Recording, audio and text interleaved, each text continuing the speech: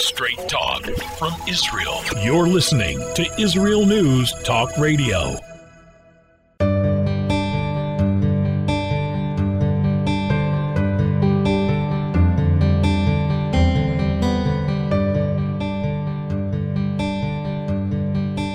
Hello and welcome to Soul Talk with Rabbi David Aaron and Leora Mandel.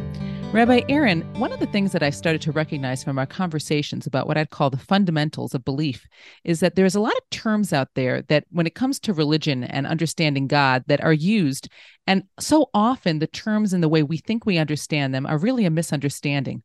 This definitely happened when we spoke about the concept of emunah, which is translated as faith, and yet the concept of emunah isn't faith the way most people would understand it.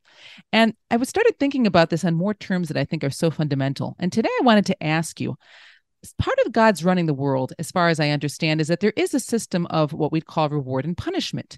Yet I started realizing what does it mean, so to speak, that God rewards us? And what does it mean from, the godly sense that we get punishment? Yes, excellent and really important question. One of the challenges in talking about Torah's approach to us, the divine life, is we're taking Hebrew words and we're looking for an English word that we think corresponds to it. But what if there isn't an English word that corresponds to it?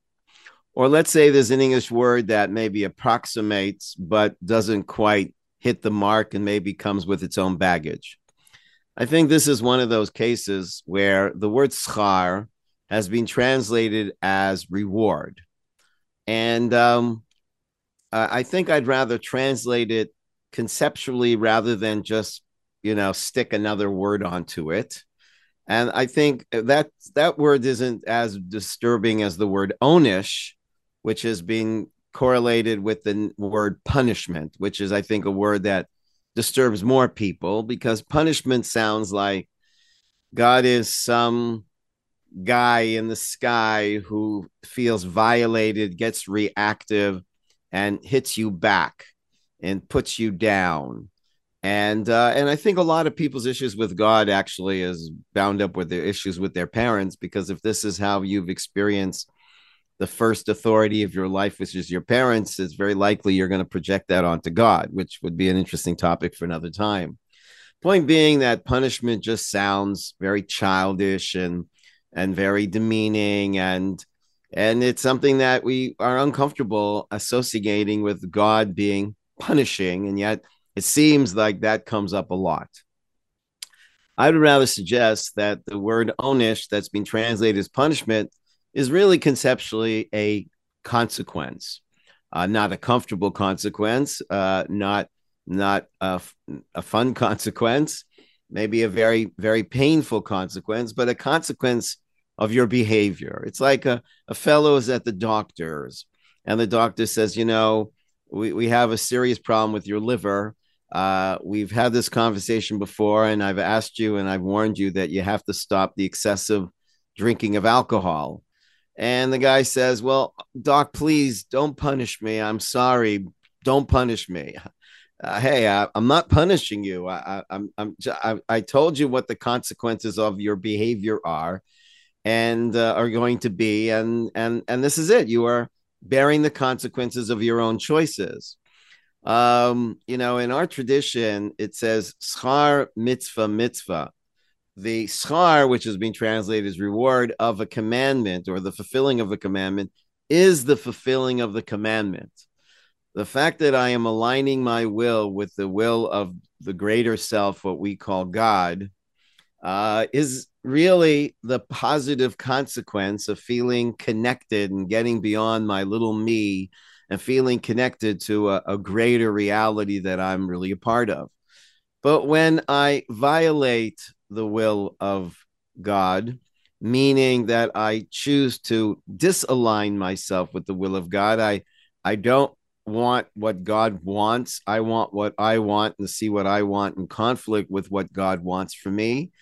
Well, so that evokes an onish, which is a uncomfortable, very likely, possibly even painful consequence, because I'm behaving in a way that's alienating myself from the greater self that I'm a part of, which is again, the greater self is what we call God. Hmm. So just to make sure I'm understanding clearly, because I sometimes think I am and then find I'm not. It almost sounds like we'd say schar and onesh are both would be better translated as consequence, with the caveat that schar would be a more positive feeling, typically resulting from when I align myself with the will of God, and onesh is usually a not so pleasant feeling consequence that is a result of violating the will of God. Right. And even the word violate, I'd rather edit. And I know I used it, but I'd rather just say it's a question of alignment Out of versus alignment. disalignment, Okay. And, one of the basic principles of Judaism is a say ratzon ratzoncha, want what Hashem wants. Why would I want what Hashem wants? Well, the truth is, if I were really in touch with myself as part of the greater self that I share with the universe, God, I would want what God wants, because that's like a leaf not wanting what its root wants. So wanting what God wants is the foundation of all of Torah life. It's I learn Torah to know what God wants, and I pray to want what God wants, and I do mitzvahs, commandments to live what God wants, and the reward of that, or the positive consequence of that, is I'm in alignment and I feel connected and I feel at one with the greater reality, and that is enough on its own. That is reward itself. That's why the reward or the positive consequence of doing a mitzvah is just doing a mitzvah. It's like, what's the reward of loving somebody? Is loving somebody. It's that feeling of connection. You don't love your spouse because you're hoping they're going to give you something tomorrow. The love itself is its reward. And what is the punishment, or what is the negative consequence of hating somebody? It's the very fact that you're in hate. And when you're in hate, you're in a state of disconnection. And that's really very painful. That's, the examples you give are so powerful for really clarifying the concepts. And just in my mind, I like what you just shared now, but going back to the doctor example, the example really shows how it would be almost ridiculous to get angry at the doctor. He's just sharing the news of the fact that you're getting a consequence from your own behavior. And so to speak, I'd say then that would be true that when a person is going through something painful that might be a result of choices that they've made, sometimes people will get upset with God, and that's almost as ridiculous as getting upset with the doctor, who's just letting you know, clarifying for you that your ill health is now a result of your own choices. Right, but there is a difference, because we say, well, the doctor didn't come up with the rules, the doctor didn't create nature, but here God created nature. But on the other hand, it's like Hashem says, listen, this is how I created the world. This is, and this is how I instruct you to eat, because that's the way. I once heard a philosopher say that you can never break the law. You can only break yourself against the law. And but Hashem established the law and has instructed us and guided us what that law is and how to align ourselves and not get in conflict with the law. Like gravity is not a bad law. But if you go against gravity, that could give you not a great idea. That might not generate positive consequences. But if you know how to work with gravity, it could work for you. And so the goal of the guidance of Torah is to make life less of a burden, because I'm not going against the rules of the universe. I'm aligning myself with the rules of the universe. And so that is the difference, that people feel, well, yeah, but why does he have to be so, why do you have to come up with all these laws? But I do want to qualify that a person shouldn't think that if they're going through some kind of negative experience, it must be that they've done something wrong. It is possible that they've done something right. Imagine you're a star athlete being trained for the Olympics, and you perform a stellar performance in whatever your sport is, and your coach, as a reward for that, makes the next day even more difficult. And you say, wait a second, coach, why?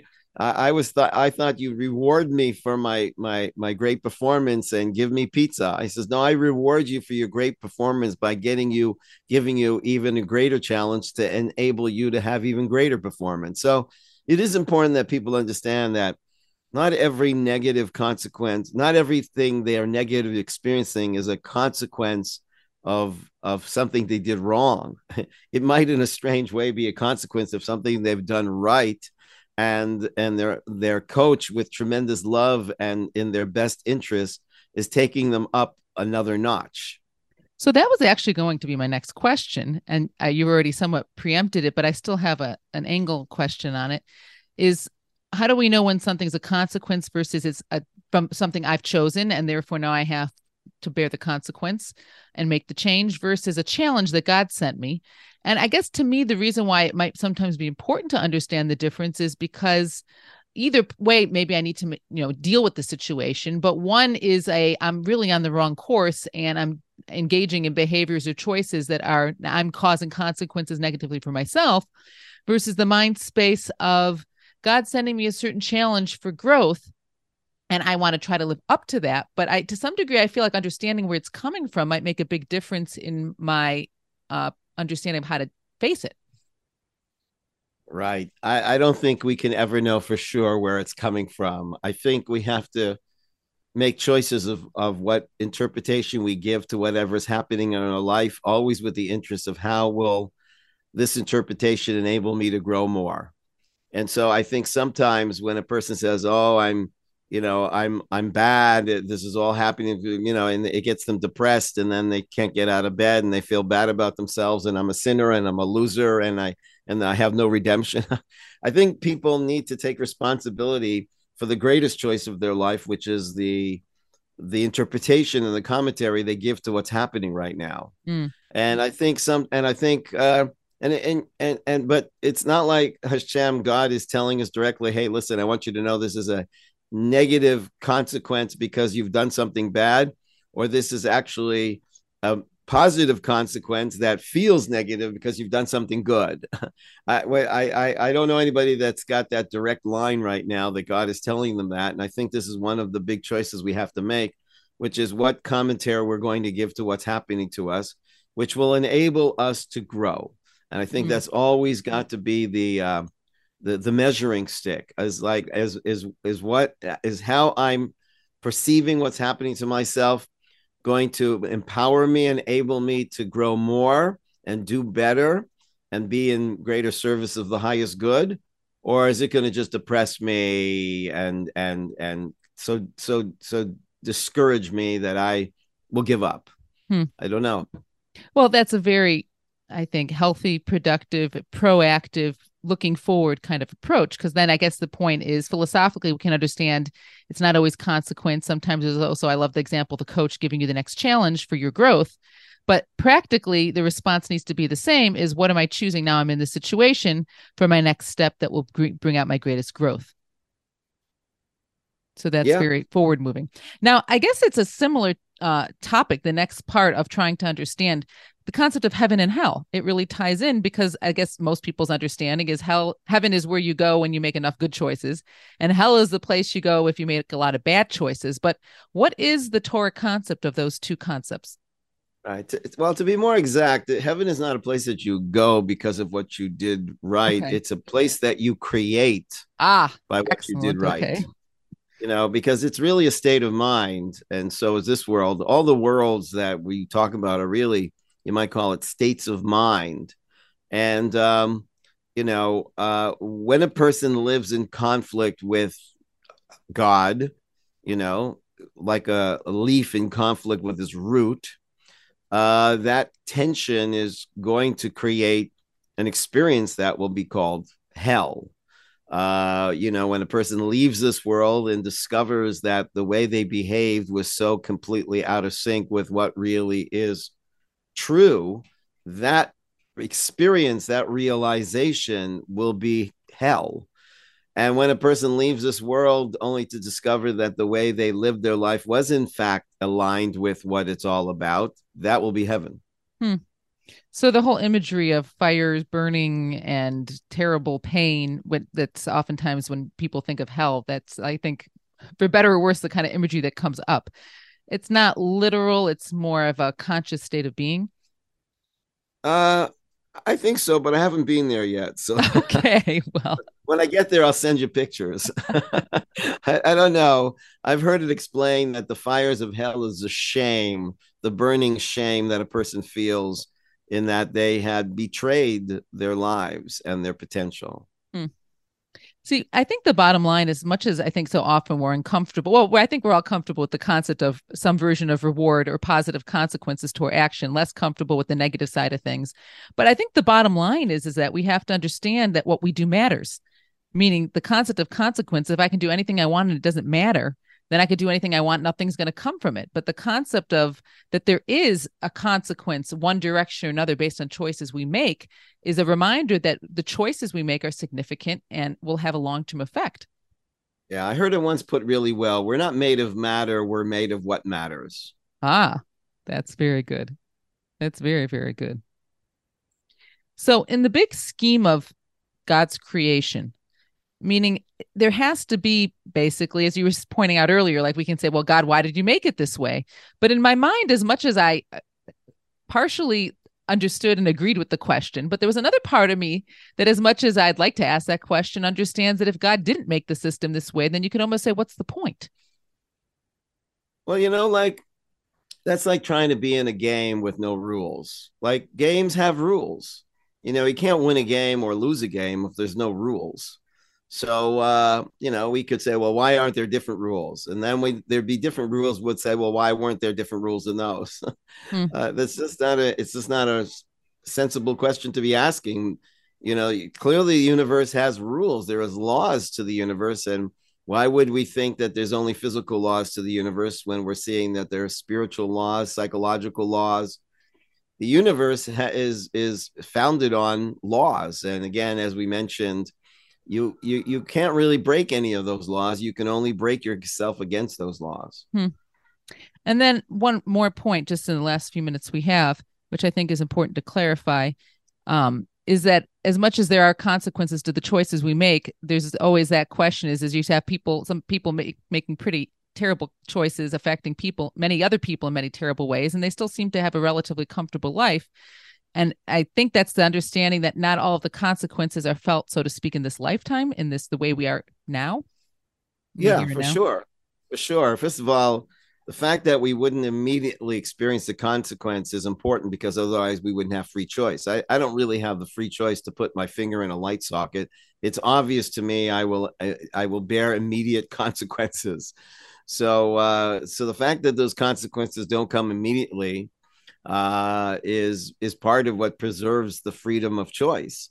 And also the fact that consequences don't come immediately is part of the compassion of God, who is patiently waiting for us to get our act together.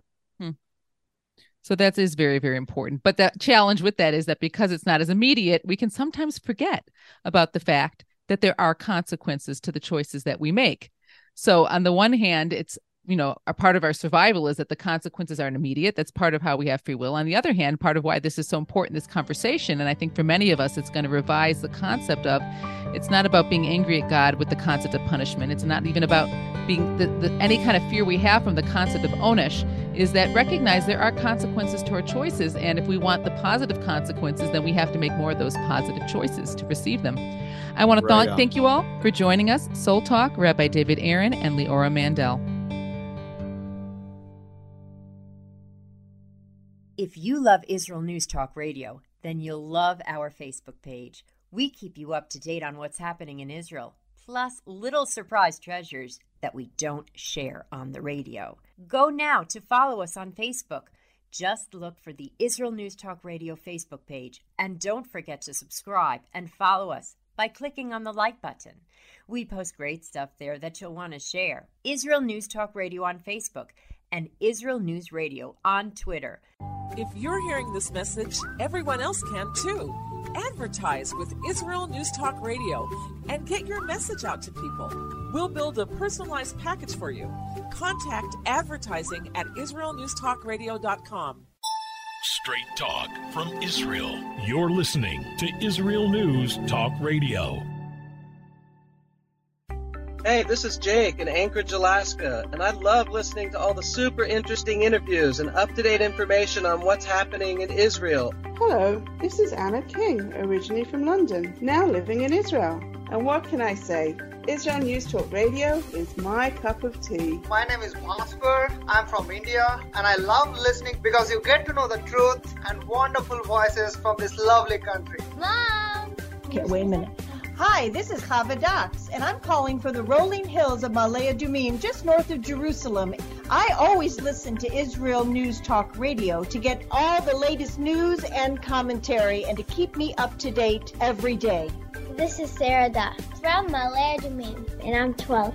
I wish Israel News Talk Radio was boring so my mom wouldn't listen to it all the time. Mom! You're listening to Israel News Talk Radio. News, opinion, and more. You're listening to Israel News Talk Radio.